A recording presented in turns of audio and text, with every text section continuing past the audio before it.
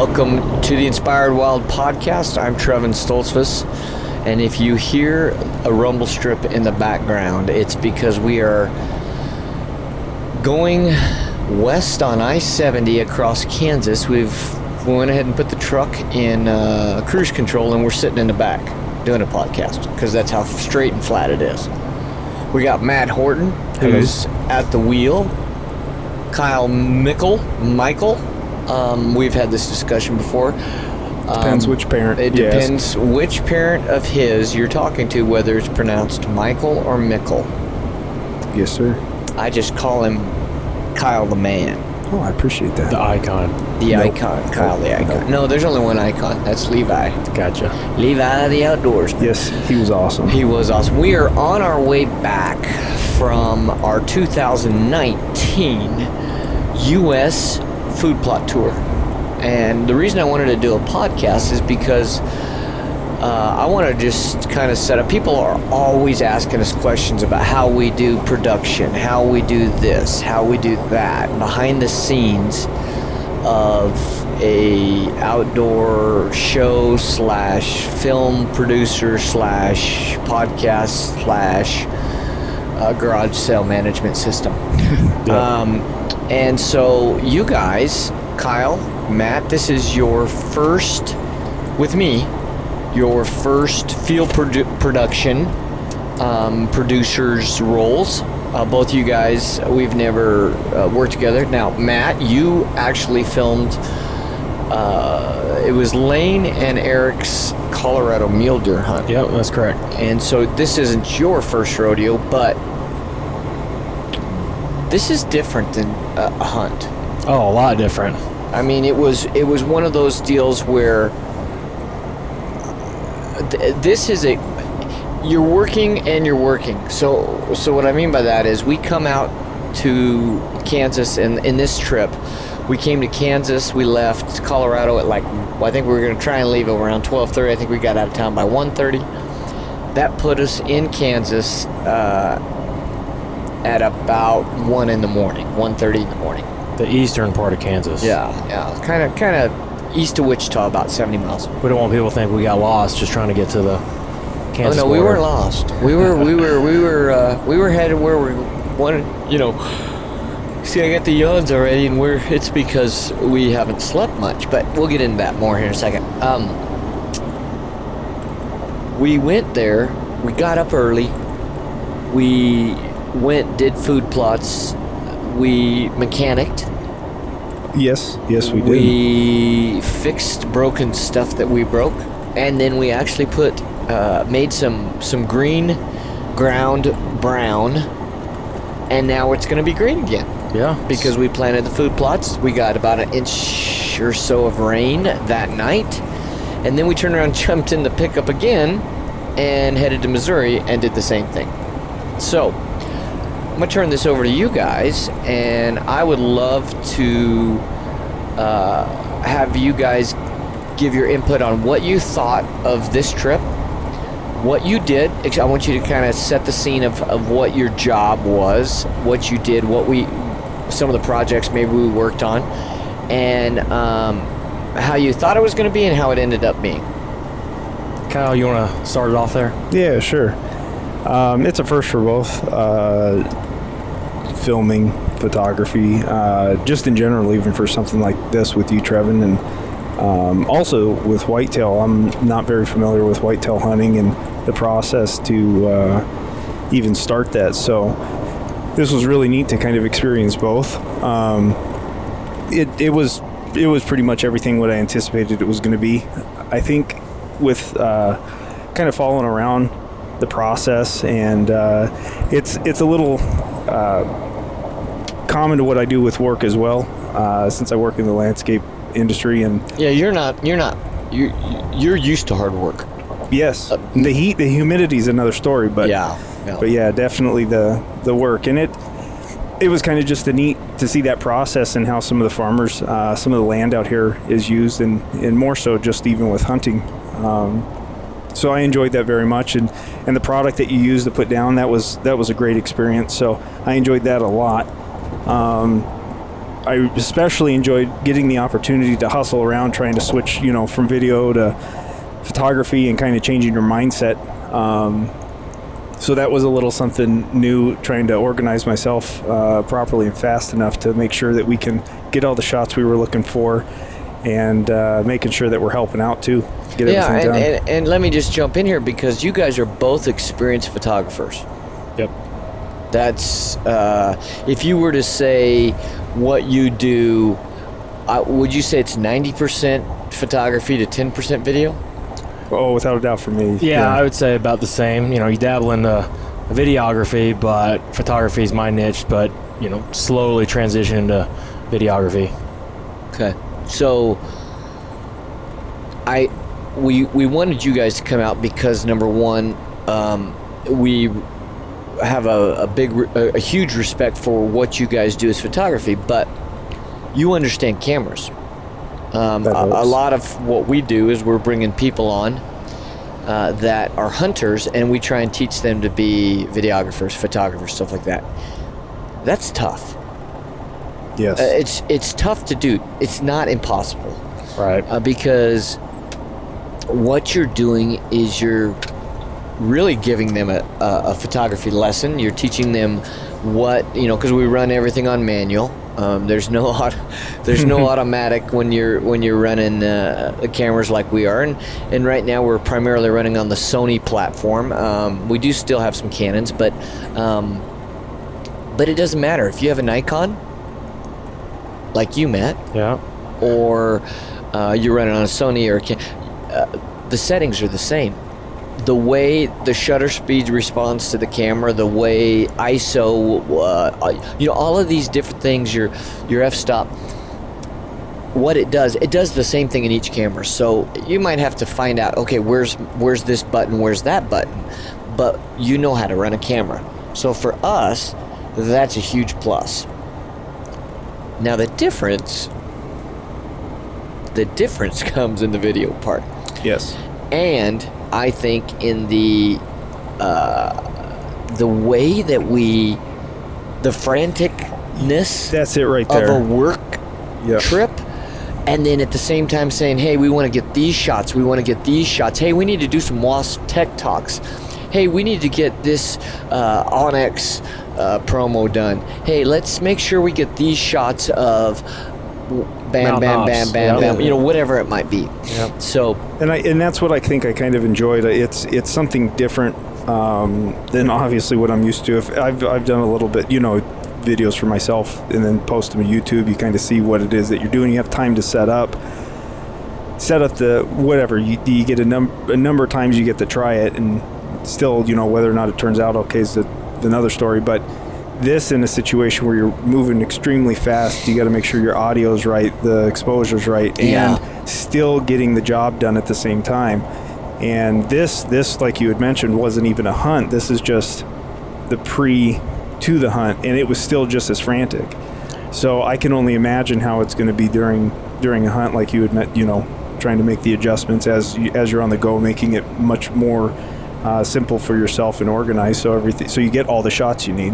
Right. Yeah, that's where I see a big difference from photography to videography is, you can take 100 photos of the same thing, pick out the best one you want, and there's not that much time involved between taking 100 photos. But with video, right, 10, 15 seconds if you miss the shot or whatever, and if you want to redo it, or if it was something that was in the moment, that takes a lot of time to either recreate that, do the setup, make your adjustments, make sure the audio is correct. So that's a big learning curve of trying to, like as you said, get the job done, trying to balance not only the settings, but the framing, the timing, the audio, so many other scenarios, so that you can kind of move on to the next thing. Well, and there's a lot to think of, and I even had the little pep talk with you guys before we got there about how some of my quirks, and I hope I prefaced... Which aren't quirks. They're good. It was good. The fact that I'm a little bit driven, especially, you saw me, I'm literally going, 90 miles an hour, because I know maybe we 95. have this... Yeah, exactly. We have this limited amount of time to get all this work done. Yet on the creative side, we need this content to tide us over to next year. Right. So this is it. Yeah. Now, we could go, okay, let's put a week aside to do food plots, and maybe you do 1 food plot a day, and my life is too dadgum busy. Right. Yeah. Right? And so just like in a hunt, we're different in some regards, and we're the same in a lot when it comes to hunting outdoor content producers. A lot of them are good at capturing the action in the moment. You get the realism of the emotion, you get the realism of what's going on, and boom, you're stopping time, as Aaron Snyder says. You're capturing time. Right. Well, then you have the creative producers that are doing content where they're doing stuff, and then if they need to go get more stuff, they go back. Well, we're 11 hours away. We ain't going back. Yeah. Right? And it's like in a hunt. You're not going to get that bull elk to walk back through your frame. Right. You do weddings, right? Yeah. So, Kyle, have you ever done weddings? Never done a wedding. Okay. Good for you. I don't think I can handle that kind of pressure. Man. But Kyle, can you imagine having a bride? Right. You miss those shots. And that reveal with her dad or whoever's walking her down the aisle, and you miss that? Right. Oh, you're done. You're done. Yeah. Well, that's a similar, what's the word I'm looking for? A similar pressure, a similar... It is. Scenario. But I mean, it's even more than a scenario. Yeah. It's almost the reveal, the climax of this thriller or of this huge anticipation revealed. You miss that, you're done. Well, hunting is some kind of similar. In order for us to tell the story, we need these assets. One of the assets that we were getting this weekend, it might make a 30-second appearance on a show. It might make a minute appearance on the show. We don't know. Right. Because it's all about the storyline. But it is definitely part of the storyline of that hunt. And that's what we have fallen in love with so much with whitetail, is that process, that chess match that is whitetail. And it goes on all year. You know, from February when I'm looking at trail cameras, just hoping that buck that I wanted made it through. And then there I see him, and he made it through hunting season, and it's February, and he's still carrying his antlers, and I know it's him, and then boom, we find his sheds. Or maybe we do, maybe we don't. Right. But you know what I'm saying? Yeah. So and from then on, it's, you know, maybe it's spring food plots, maybe it's some supplemental feed. You know, maybe it's just trying to keep pressure off them, because as they're coming out of that winter, they've got to bounce back. They've got to, you know, they're going to start calving if they're elk. They're going to start fawning if they're deer, and then the mothers need the you know. So it starts to build there. Then it's summer. Now we're looking at bucks, and you're starting to see growth. Yeah. And then we're planting fall food plants, and then we're looking at trail cameras of these gorgeous velvet bucks, and then come, you know, the first part of September, they're shedding their velvet, and now all of a sudden you've got, this is the crop, if you will, to use a farming term, of what you're going to hunt. You know, I've got one buck in Kansas called Blades. I've never seen him in person. Never seen him with my own eyes. That's what you're saying. He's a night walker. Yeah. Well, or he just moves where I'm not, right? Yeah. But I got him on trail camera. Yeah, that's good motivation to kind of do what we're doing the food plots, because you're right. You hope he stays attracted to your property. It gets that growth from maybe that spring plant, and then keep him around so that you could harvest them. And even past hunting season, to give him the nutrients and the as Nick Percy with Killer Food Plot says, the groceries to recover after the rut through a hard winter. So, okay, that's the little kind of the backdrop of that. So with that in mind, and with what we did, let's talk through some of the projects we did. I don't want to get too much into the technical aspect of food plots. Nick and I did a bunch of podcasts on that, of exactly what we did. This is more about our job as video photo, even audio, like what we're doing now. Right. Content creators. Let's get. I know we have had a plan to shoot a day in the life of the boot, which this is for Meindl USA, Meindl Boots.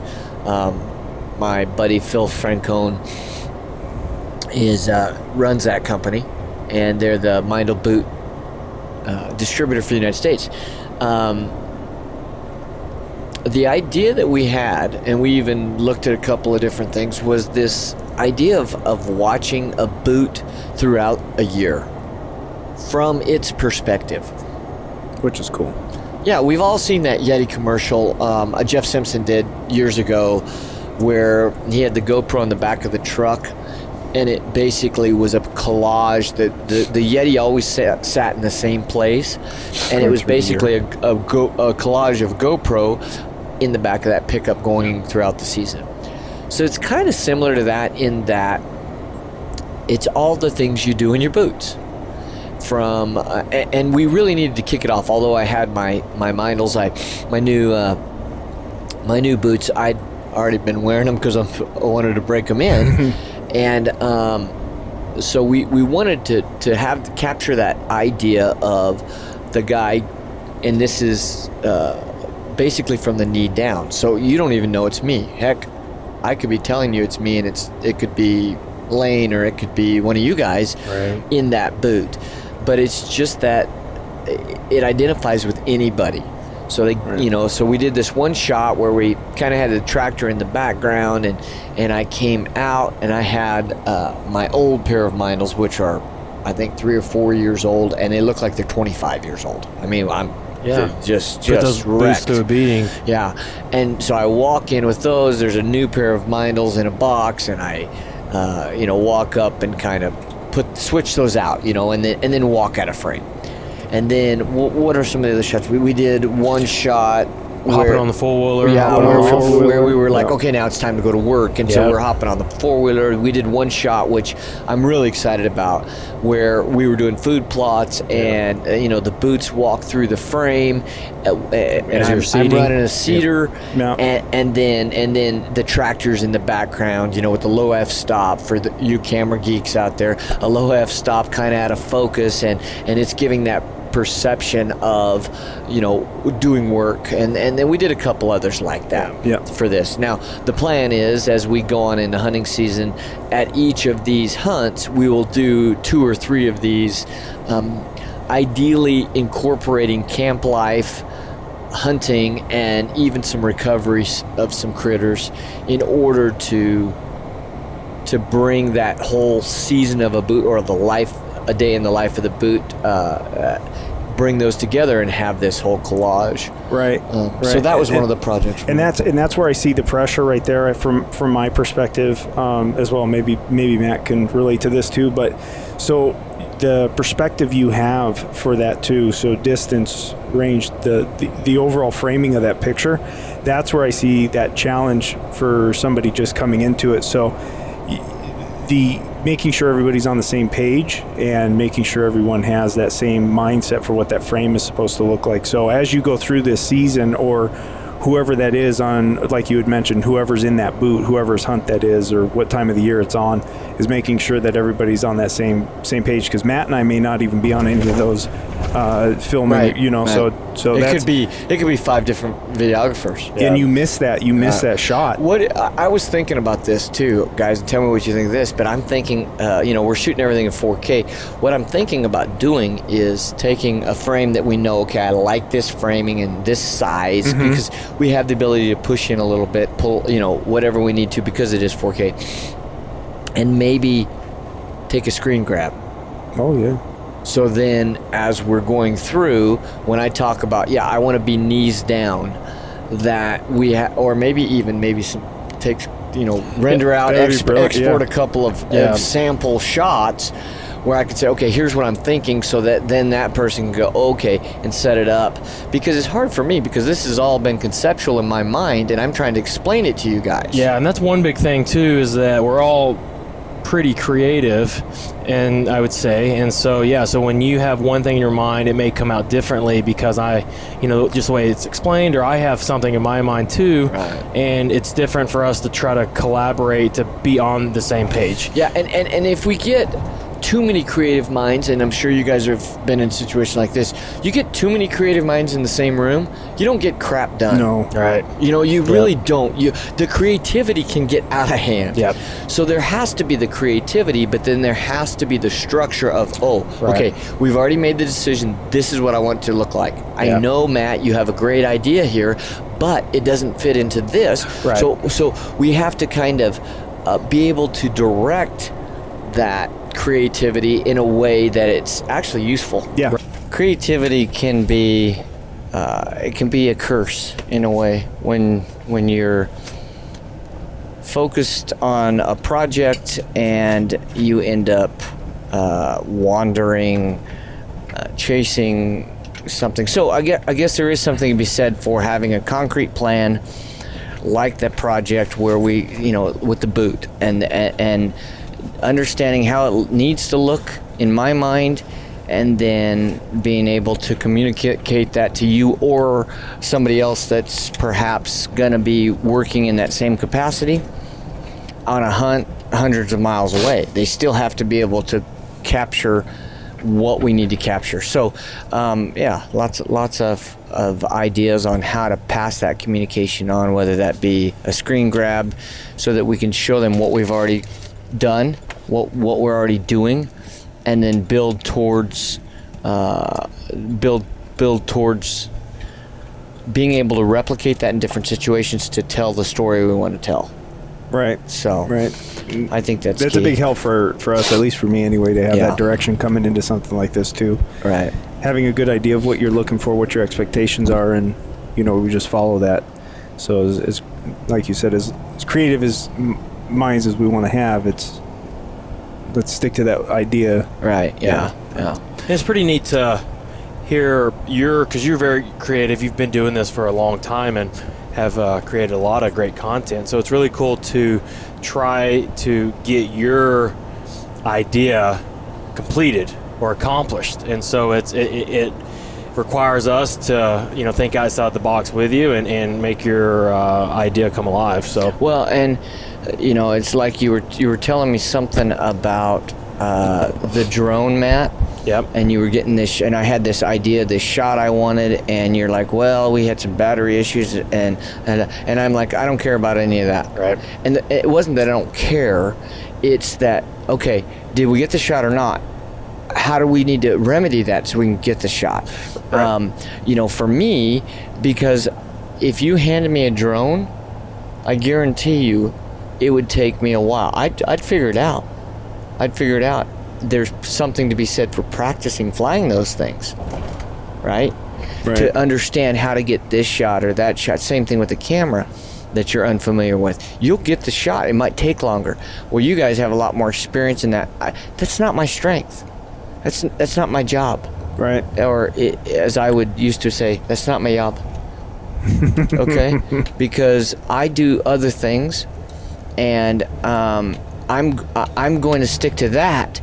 Because if I don't empower you guys, you creative guys, to do and bring my vision to fruition, then the next thing you know, I'm doing everything. And that's not why I got into this business. I got in this business to work and to be able to share my adventures, but it's the camaraderie of this. Right. I mean, I have come and done food plots, just me and Phil. No cameraman. It's just not as much fun.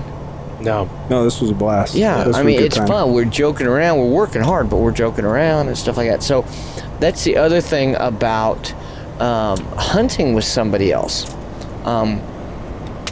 It goes along with it. A lot of people, you talk about these guys that I could go out and 10 days backcountry all by myself.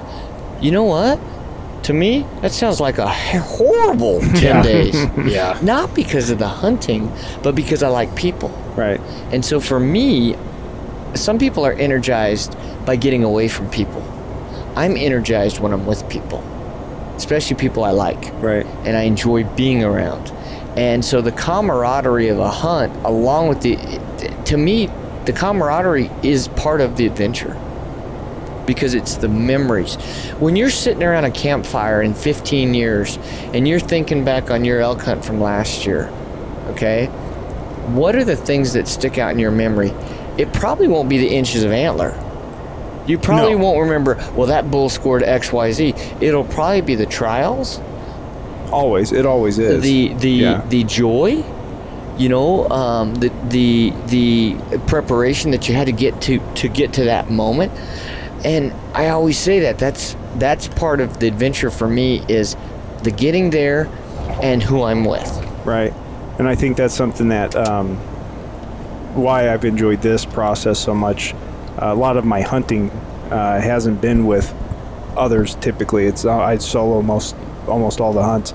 Matt came out last year when we did antelope, did a little bit of photography, but that was about it. I mean, that's about as far as it goes when I've met up with people. And I enjoy the solo time, but I like you had mentioned, the time, it's the experience of getting up there, trials, errors. Yeah.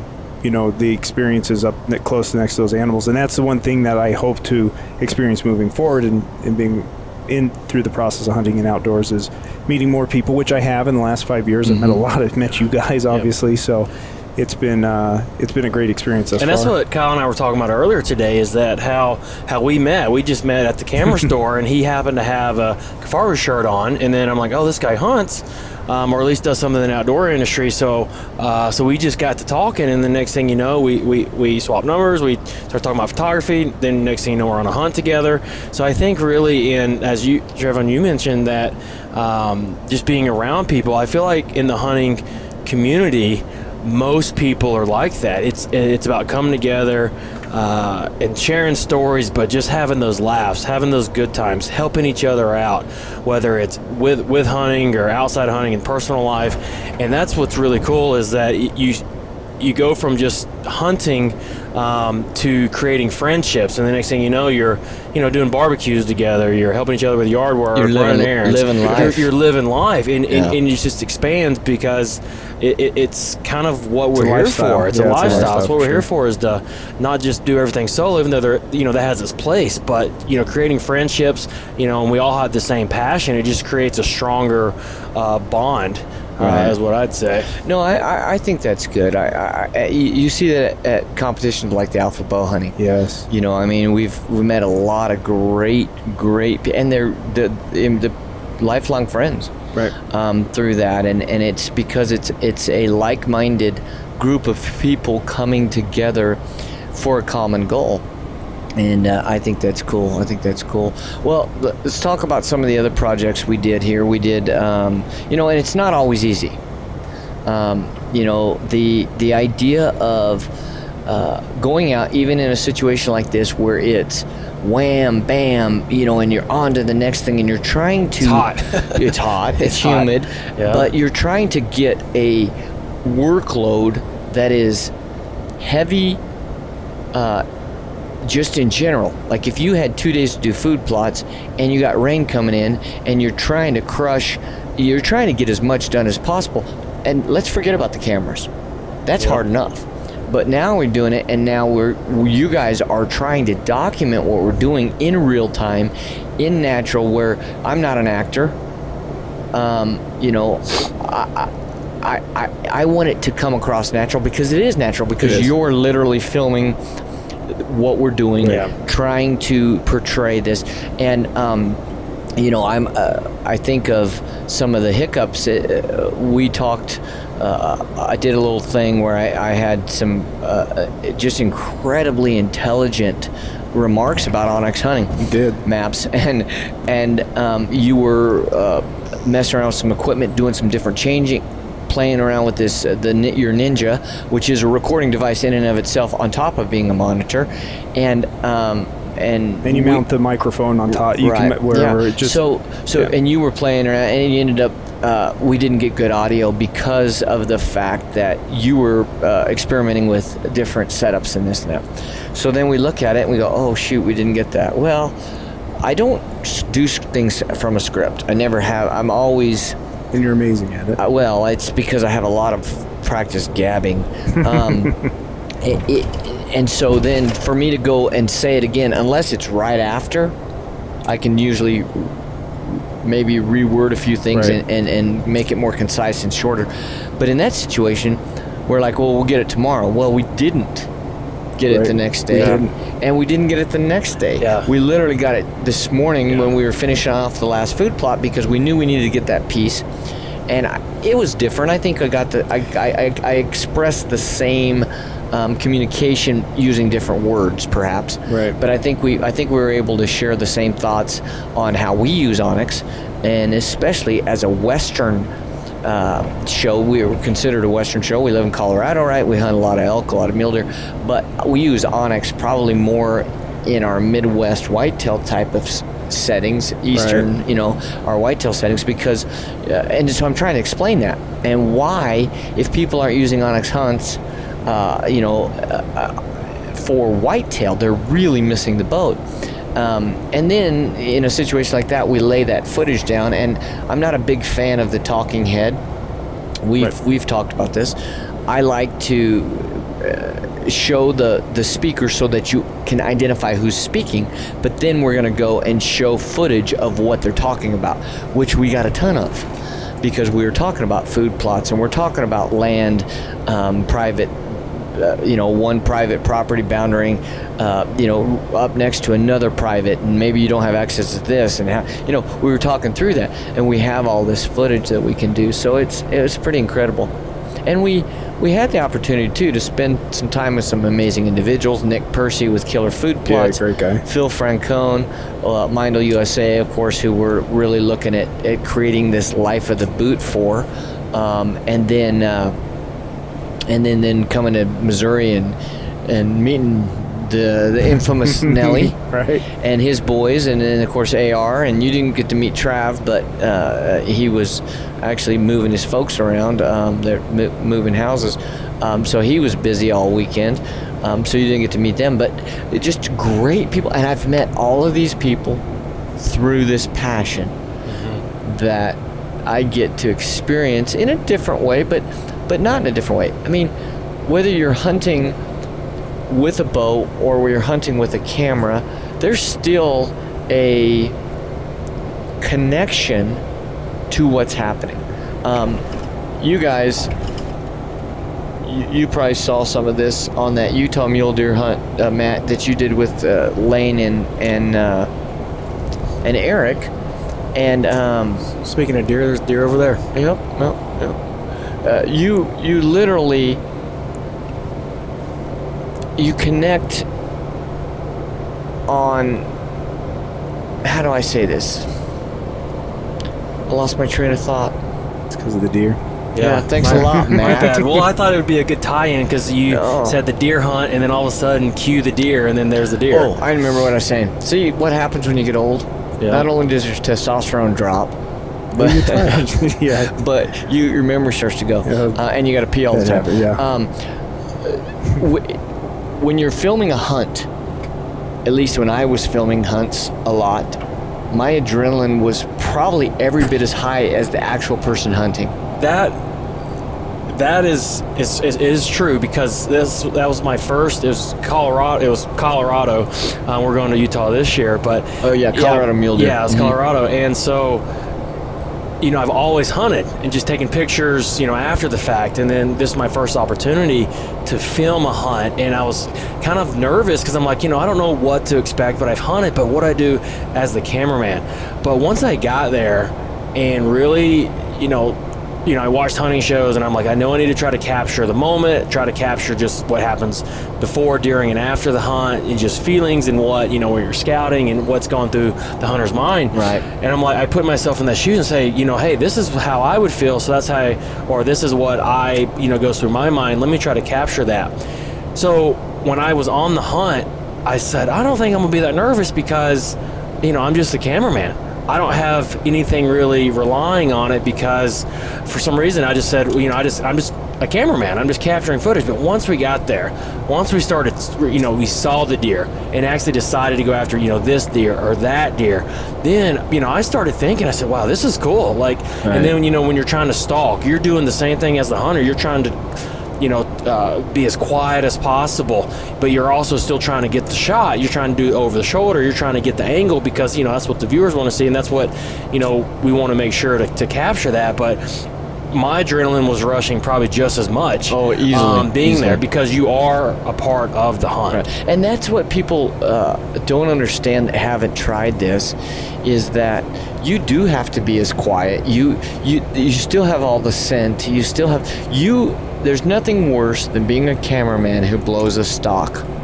for your hunter. And that's pressure. Yeah. That's pressure, yeah. So it's kind of cool. So there's that tie-in to the hunt. I think that's where I was going with it. There's that tie-in to the hunt of, although you're not hunting with a bow or a rifle, you got a camera and you're hunting with it. So I think that's pretty cool, though. My dad doesn't hunt, but yet he loves to hunt with a camera. Right. And he's always said that. He said, I don't have a big desire to shoot anything.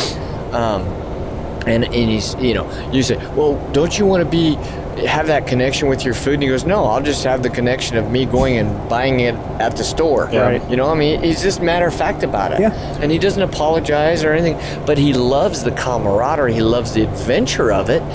He just doesn't want to pull the trigger. Yeah, and that's one thing. That's totally fun. Yeah, because that's one thing now being a cameraman. If we don't draw tags, then we can go still be a part of the hunt. And that's what's cool. It's almost like you said, you're hunting with the camera, so you don't need a tag to be able to hunt with the camera. And I think that's another cool thing. I will say this, though. I think that will lessen. You'll find that as you guys do this more, there will be a division.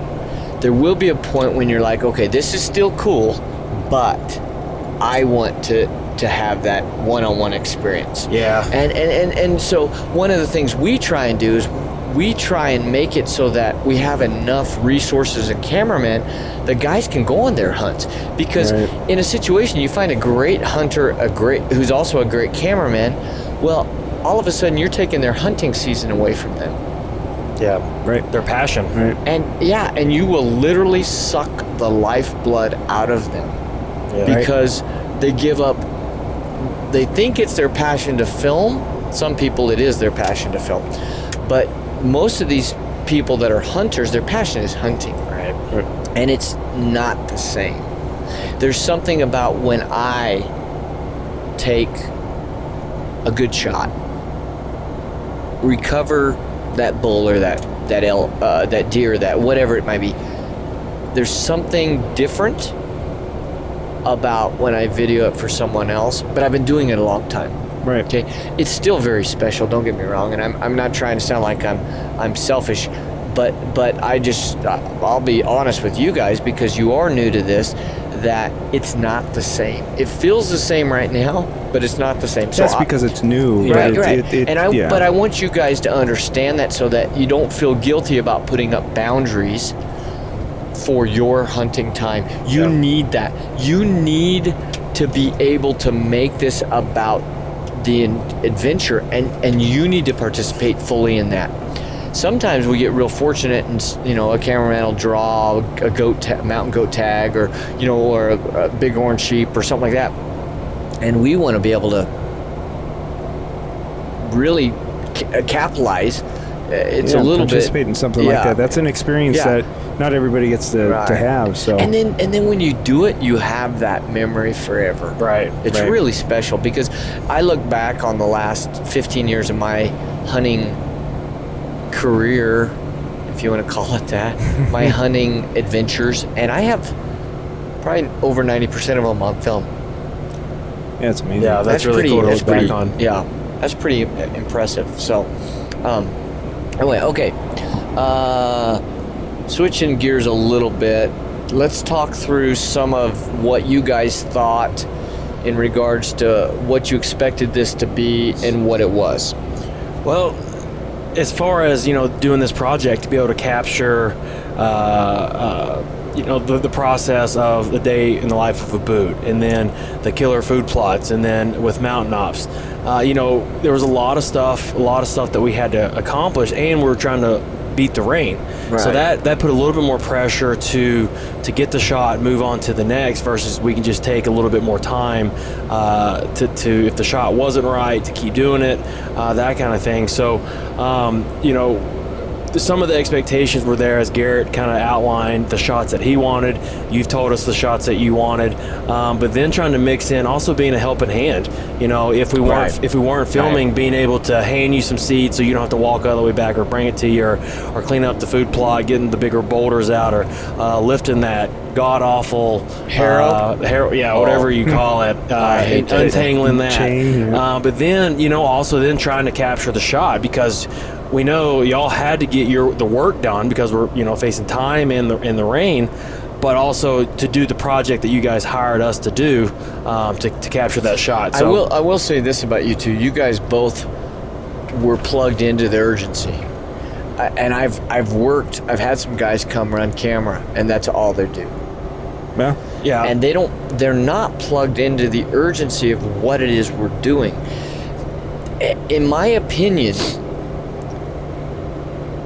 that's key, because if you truly understand the urgency of it, you will shoot it in a way that captures some of that urgency, versus if you're so locked into the old creative mindset of this is the creative shot that I'm going for, it's never going to get done. Right. Because I warned you guys, I was very honest about me in that situation, and how I have come across to other guys about being, hey, let's drive, because I'm focused, and I'm not so focused on what you're doing. I'm focused on what I'm doing, which was putting food plots in.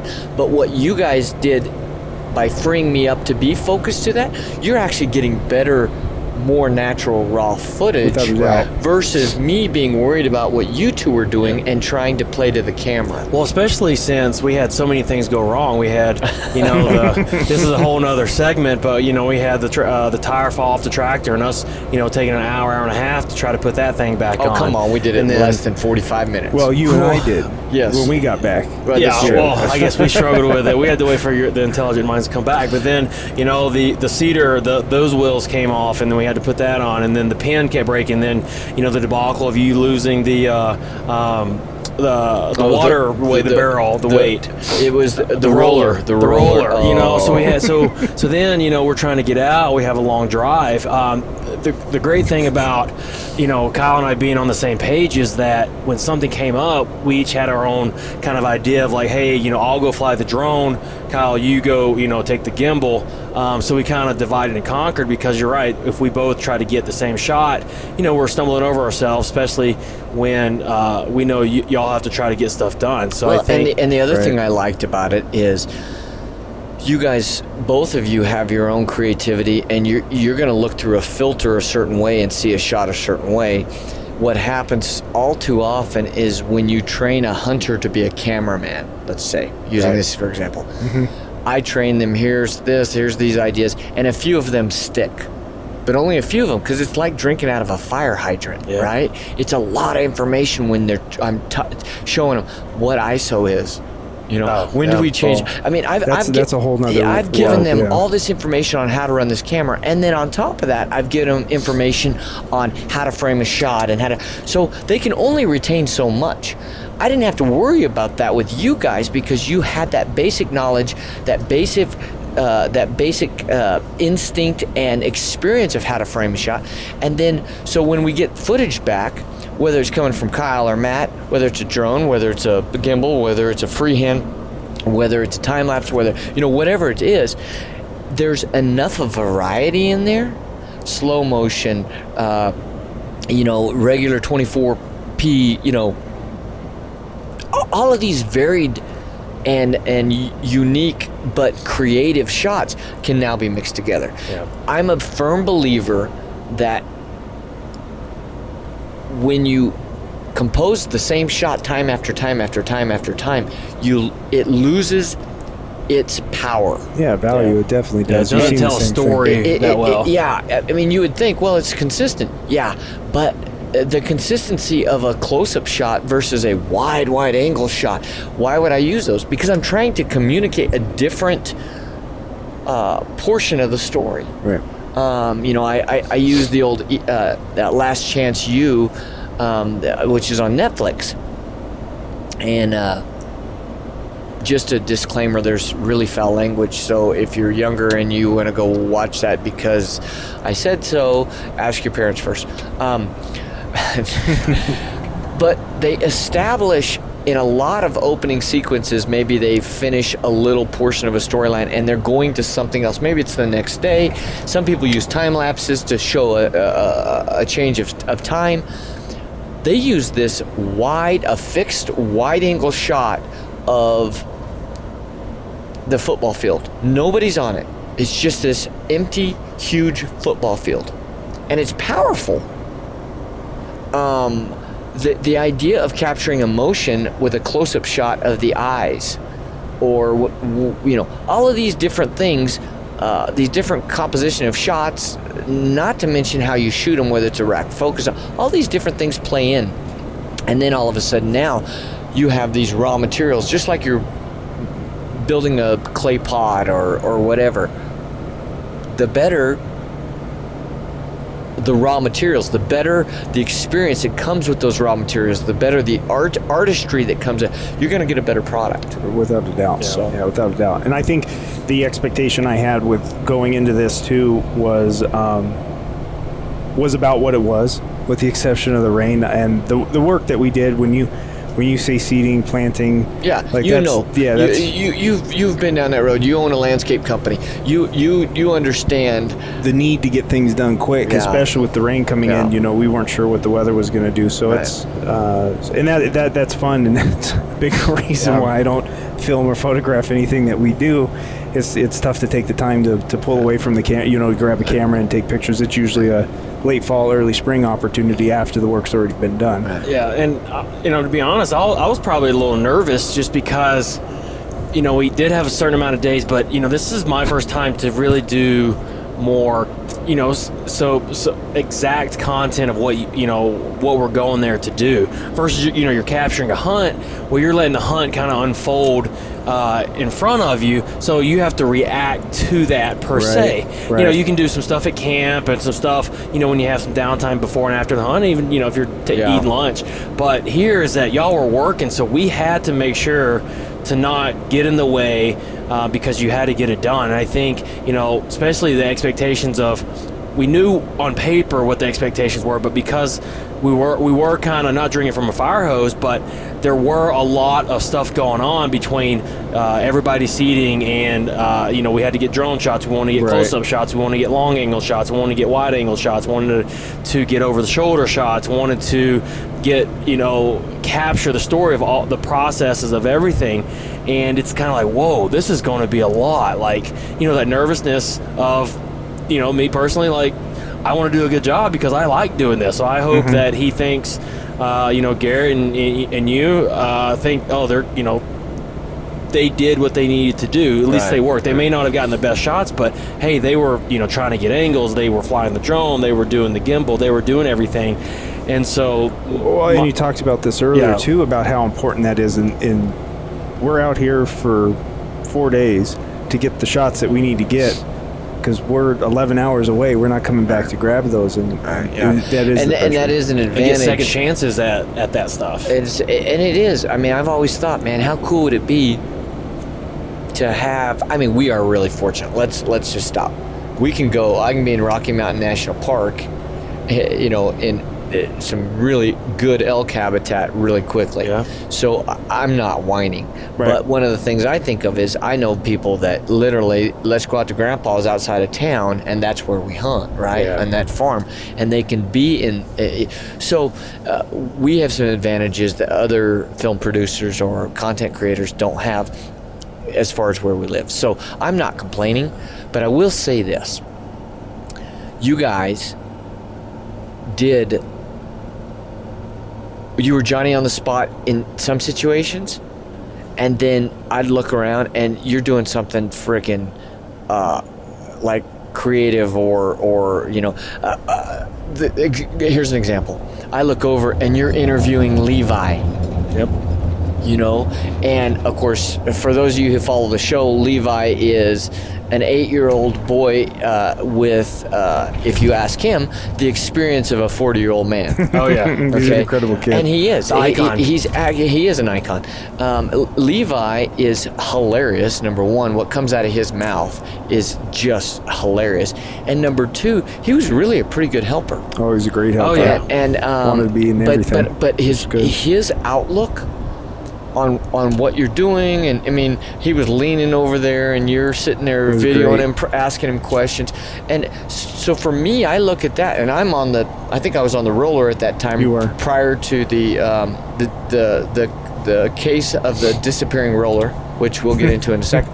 I'm running the roller, finishing this food plot, and I look over and you're interviewing him, which that's exactly what we need.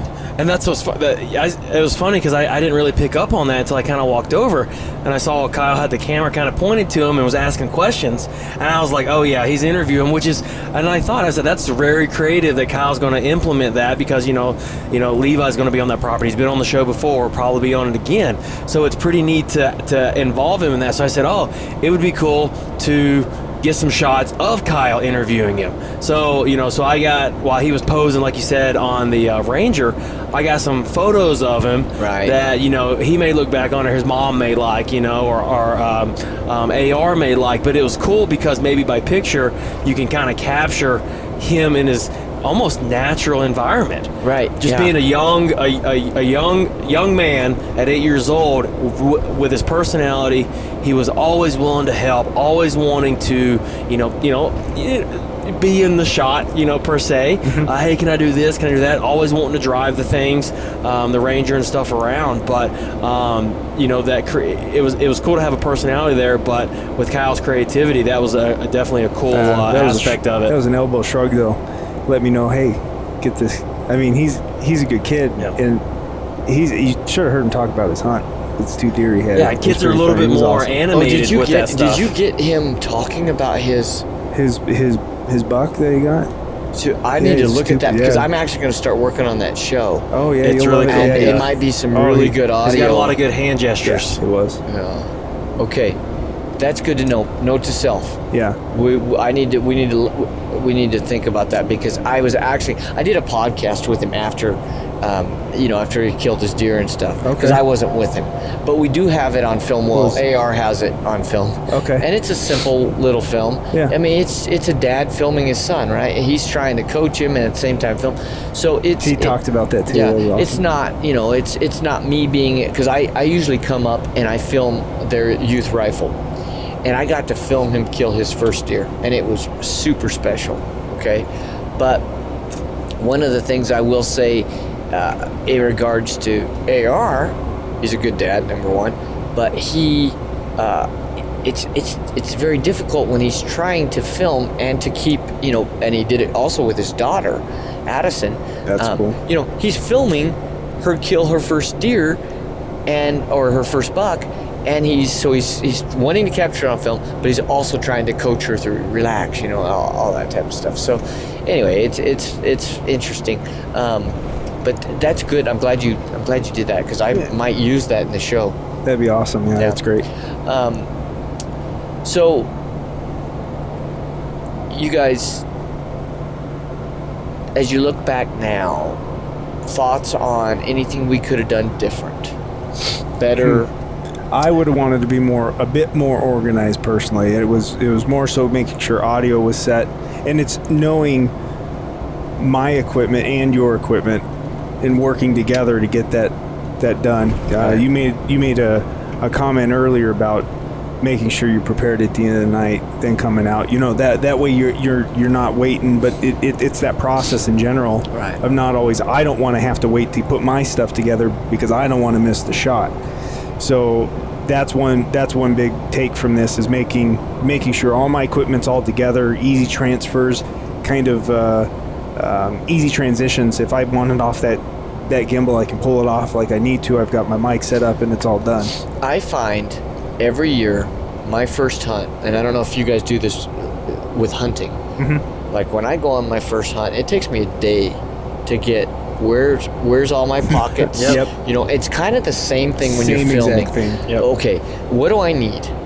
And in this hunt, or this wasn't a hunt, but in this filming project, it would be different than a hunt, because you would even perhaps need different equipment. Right. But like if we did this for, well, the last couple of days you guys have been dialed, because I think you've worked your system out. Yep. Well, and Matt and I, like you had mentioned, we kind of just picked up off each other. If one was doing something with the gimbal, the other one, it was great because we both had the stuff we needed. So one thing that I always tell people is the field producer's job really, really requires him or her to be the first one up and the last one to go to bed. Without doubt. Not that you have to do that to be successful, but what that does is it's the amount of work. If you are in a situation, a lot of times you're filming till the guys go to bed. Why? Because you're getting the camp camaraderie. Well, then you got to get everything organized for the next day. Dustin was always really good about basically he would sit up, you know, maybe have a beer or something at the campfire, and we'd talk and go to bed. Then we're getting ready to leave. Where's Dustin? Where's Dustin? He's in bed. And somebody go get Dustin, you getting up? I'm getting up. And he would get up, go brush his teeth, and he'd be in the truck waiting on everybody else. Because he had everything always ready. I mean, he's Smart. like, why would I get up out of bed and sit around and wait on everybody else for 35 minutes who doesn't have their stuff together? Even hunters, right? Yep. Because some guys, you know how that is, they get up, they don't have their stuff together, so they got to find all their stuff, and then you're out the door. Yeah. So yeah, you definitely, as a cameraman, that's one thing I realized, is that I forgot to plug in the drone remote. And next thing you know, I have 2 full batteries for the drone, but the drone remote dies. Right. So when if you're out on a hunt and you forget to do your batteries every night, or I didn't clear the SD card on the drone and it ran out of space, and you fill it up. Those little things that one experience, and this is a great learning tool, and that's why I invited you guys, because here we can stub our toe, and we're fine. Where if you're out there, imagine that you only have one SD card and that big buck comes out and you fill up the SD card. Yep. Same thing with, protecting, just as speaking from the camera perspective, protecting your gear. Like, you're going to be in dust, you could be in rain, but you still want to get that authentic shot of the weather and the urgency, if it was raining, scrambling around And we had some weather. Yeah. We had everything from rain, pretty good rain, to coming to Missouri where it was dry as a popcorn fart. Yeah. I mean, and dusty. And very dusty. So, as you can tell by my sniffles. Yeah, I think that's definitely that's key. The other thing, you contrast that with Garrett, okay? And Garrett's a guy, he'll ask me, and he does it all the time, hey, you think you're done tonight? Whatever. Yeah, he's cleaning everything up, he's getting everything dialed in, and he's going to bed, because he wants to be the first person up. Yep. Okay? So it's a little different, contrasting styles. But if you look at Garrett's lifestyle, he's an early riser anyway, and he'll be the first one, to admit would prefer to be in bed by 9:30 every night. Right. As I get older, I find myself drawn to that, because I can get so much done in the morning as far as work. But yeah, it's interesting. If you were talking to somebody about doing this, let's just assume that they are in the same boat you guys are, where you have a pretty extensive knowledge of cameras, operations, photography. What are some things that somebody wanting to, hey, I want to take that now, I want to film my hunts, or I want to do, what would some things be that perhaps some good advice you guys might give somebody? For me, it's because I still do this, is learn your camera, because do your homework, because the last thing you want is for that big buck to come out and you didn't have the settings right, or you didn't know how to work something. I would say that's the number one thing that I still learn new stuff on my camera that I didn't know that could help and be more efficient. And then I would just say prepare, as you said, charge your batteries, do your SD cards, because it's the small details of that preparedness. What do they say? The 5 Ps: proper preparedness prevents poor performance. I take that to heart, because you're right. You only get potentially one shot at certain stuff, and isn't it 6 Ps? Proper preparedness prevents poor performance. Oh yeah, yeah. I'm sorry, maybe that's not. I thought you said it was a kid-friendly show, so I don't want to add that in there. So, that would be I don't think piss is a bad word. No, is piss bad? No, piss depends on your context, I guess. But I mean, pissed off or taking a piss. But I don't know that we should say pissed more than 7 times in a show. Yeah. Right. I mean, there's probably a limit to the amount of pisses that you can say. Then it starts going beep. Yeah. But those would probably be my takeaways. Good. Yeah, I think keeping it simple too. I think that's good. That's good. I think so many people. I have a couple friends that have been interested. Being there, doing photography and videos and whatnot. I think everybody's so focused on having the best of whatever, which it helps. Don't get me wrong. Clarity, different settings, whatnot on cameras, but keep it simple. Find a camera that's if lightweight is something you're interested in. I think that's important. You don't want to carry around an 80D, 6D camera. I mean, you guys have had some that you'd used, your Canons that you'd used before. Yeah, the Sonys are so much lighter. Yeah, I mean, now that you have the ability to do that, GoPros, it all depends on what you're looking to get out of it, but I think keeping it simple, if you're looking for audio, I mean, Rode mics made awesome little mics that you can use too now. And for us, the reason we stuck with the Canon so much was that it was an investment, and we wanted to reclaim our investment. They're quality cameras. We just put up with the weight. It's the Beach Tech. We use a Beach Tech to capture audio. Now we've gone with the Sonys to a different Beach Tech, but it's much lighter and it just mounts on the shoe. And it's something that we can use in the same scope. Right. It's just lighter and easier to use. We had to use the Beach Tech box because we didn't have a way to plug headphones in when we're piping audio back into our video stream. So we're actually capturing audio maybe through a lav mic or another ambient Rode mic or something like that. But we couldn't monitor it on a 6D. There was no headphone jack. Right. So when we realized that, we're like, well, we need to capture audio. We used to capture it on a Zoom, just like what we're capturing this podcast on. Yeah. Okay. But the problem is, you go on a 15-day hunt, and you have 15 days worth of audio. It is a nightmare. And you know what? You're bound to have run out of batteries, and your Zoom resets, and your dates and your times don't match up. Yep. And then you have that, and now all of a sudden, everything that you had that you thought was awesome, it's there.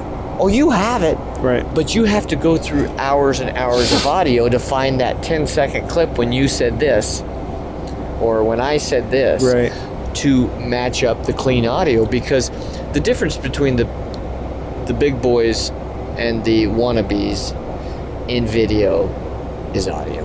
Right. You can have the best video footage in the world, but with horrible audio, it's a limitation of what you can do with it. But with a mediocre shot with great audio, you can do some incredible things. So audio has always been something we've strived, and we're getting better. We're not ever satisfied, but we're getting better. So anyway, get off my audio soapbox. But I think that there's some unique challenges with what we do, especially when you're trying to tell a story. But I'm always curious, because I'm looking through the lens of 10, 12, really closer to 15 years of videoing hunts, and having come from, I was the guy who went out and my first camera was a PD-150, Sony PD-150, okay? Standard def. Yeah. Because at the time an HD camera was like $15,000. Oh boy. Okay. Sure. And so that's what I started filming on. And I had a shotgun mic, and I thought I was it. I'm done. I'm ready. I'm set up to film a TV show. Right. I'm a professional. Right. Right? Well, they did say it was a prosumer camera, which means professional consumer, right? And it wasn't. But that was my start. And then as I started to go through my evolution or my growth as a field producer, filming stuff for other people, and then having my own hunts filmed with buddies and this and that, and then everything changed when I started editing. Oh, my quality, what I was looking for, all of that changed. And really, when mirrorless, or not mirrorless, but when DSLRs came out, and the look and that feel, it was very different than what we were used to. So that changed too. And cinematic, trying to get a cinematic look, but yet still be true to the adventure, without the fakeness of retakes and stuff like that. I'm not a big fan of retakes. I hate them, to be honest, especially when you see a guy and it's in the action and it's shaky and it's going, and then the next thing you know, it's a perfectly still shot from the front of the guy drawing back. Oh, I just hit my mic. From the front of a guy drawing back, and you're like, I call it. That ain't real. Right. That was, and our audience is intelligent enough to realize, and I'm looking for things that create cohesion, but don't bring you out of the story. Right. And in today's day and age, with modern documentary, reality TV, these cheesy recreates that people in the outdoor hunting industry think they can get away with, and you don't notice them. People notice them. Oh yeah. So, and that's something I think as being greenhorns coming into this too, is making sure that we provide a very natural, organic feel to what we want to do too. Right. And I think you're helping us along the way with that too. So I think a little thought come to my mind as I was talking through that, and I hope I am helping you guys. I mean, I want to be able to share with you my journey, my evolution, if you will, because I don't know it all, and I don't have it all figured out. This is my style. This is who I am as a field producer, as a content creator. Some people might not like it, and that's okay. Why reinvent the wheel? You have tons of experience. But I'm going to do what I'm going to do, and I've seen myself go from that video camera running wild type of thing to where we are now. I'd rather see shaky camera footage as you're getting in set, but you're capturing my real, if it's me, maybe it's Adam, maybe it's somebody else, whatever, the true and honest reaction when you lay hands on that buck. Versus, what do we still always watch? They set the deer up, and I've done it for years, and we're trying to actually get away from this. They set the deer up, and then they sit behind it and they talk. Right. We don't want to do that anymore. I just want to go up and just soak that moment in. And when I have a conversation with you, I don't want to look at the camera and talk. I want to have a conversation with you because you're the physical body. You guys are there with me, and that's the true camaraderie. Right. And that right there is exactly what I experienced. So this small little tangent off to the side here. Rabbit trails are free. Yeah, dude, right? Rabbit trails are free. Stuart with Rocky Mountain. Met him last year in the woods. My neighbor and our local bow shop. Right. And ran into him as I was tracking my elk last year. After you'd shot it, right? After I'd shot it. And these guys come through the trees and they helped me. They asked, do you want help come and, try to track it? And I said, of course, yeah, I'd be real happy to. And they followed around. But before I walked up to that bull, he goes, wait. Let me have your camera to film it. And I'm so happy he did that. I would have never thought of that because I'm on a solo hunt. I don't. That's just not where my mind's at. And I have that video saved, and I'll never forget. Like the experience that I have in that moment was so real. That's priceless. Yeah, without a doubt. Like with that, and you so have important. The memory burned in your mind, but it's not the same as what really happened. Right. And I find that over time, your memory it gets diluted, or things that didn't have. At least with as me. You push more in there. Yeah. So I think that is so key. But here's the deal: you need somebody there to do it. You do. I don't like the selfie thing. Here's why. Right. I don't want to turn the camera inward. I want to turn it outward. Okay? So the reason I started this is I want to capture what I'm seeing. Okay? Now, sometimes on my adventure, I have a cameraman over me, so I'm in the shot. Mm-hmm. But it's still capturing the adventure as I'm seeing it, real. But the moment I turn that camera on me, then I feel as if, like in a selfie type mode, it takes the focus off the animal and that adventure. Now, you could say, okay, well, what's the difference between your cameraman turning the camera on you? Well, I don't know, to be honest, but it is different. It's very different. And I feel like maybe it's the fact that I feel like I'm a guide. I'm your guide through that adventure. Mm-hmm. I don't know. I don't quite have that figured out yet. But the whole idea of, you see these guys that have their phones and they're always doing these selfies, and I do them a little bit with the kids when they were turkey hunting. Yeah. But I'm normally filming them, and for Instagram, stuff like that. I don't know. I have a hard time with me holding the camera back on me. It's like, hey, look at me, I feel like that, but I can hand that camera off to you and I can do it, and I feel much more natural. Yeah, it's a self-conscious thing. Like I've tried a couple. You try filming yourself, and it just feels uncomfortable. It doesn't feel real because you're not talking to anybody. And that's the thing, is you're right. If you pretend the camera's not there and you're talking to a person, maybe it's a little bit more natural. That's true. Some guys are amazing at it. I mean, there's they can switch it off. Nobody's around them. Talk to the camera, and that's their audience. And they do. Dwayne The Rock does that. Mm-hmm. But he's I would say he's probably falls into that. He's a motivator. I mean, there's a couple of guys like that are out there. Yeah, for sure. Well, this has been a great experience for me, getting to know you guys better. I mean, I'm excited to see the growth as we get back and we look at the footage and be able to say, hey, this is good. Hey, this I would have liked this, but again, that's just me and my taste and what I'm wanting. I'm also excited to see shots where I see it and go, oh, that's cool. I never thought about a shot like that, because I guarantee they're in there, because I saw some of the stuff you were doing, and it was something I would have never done.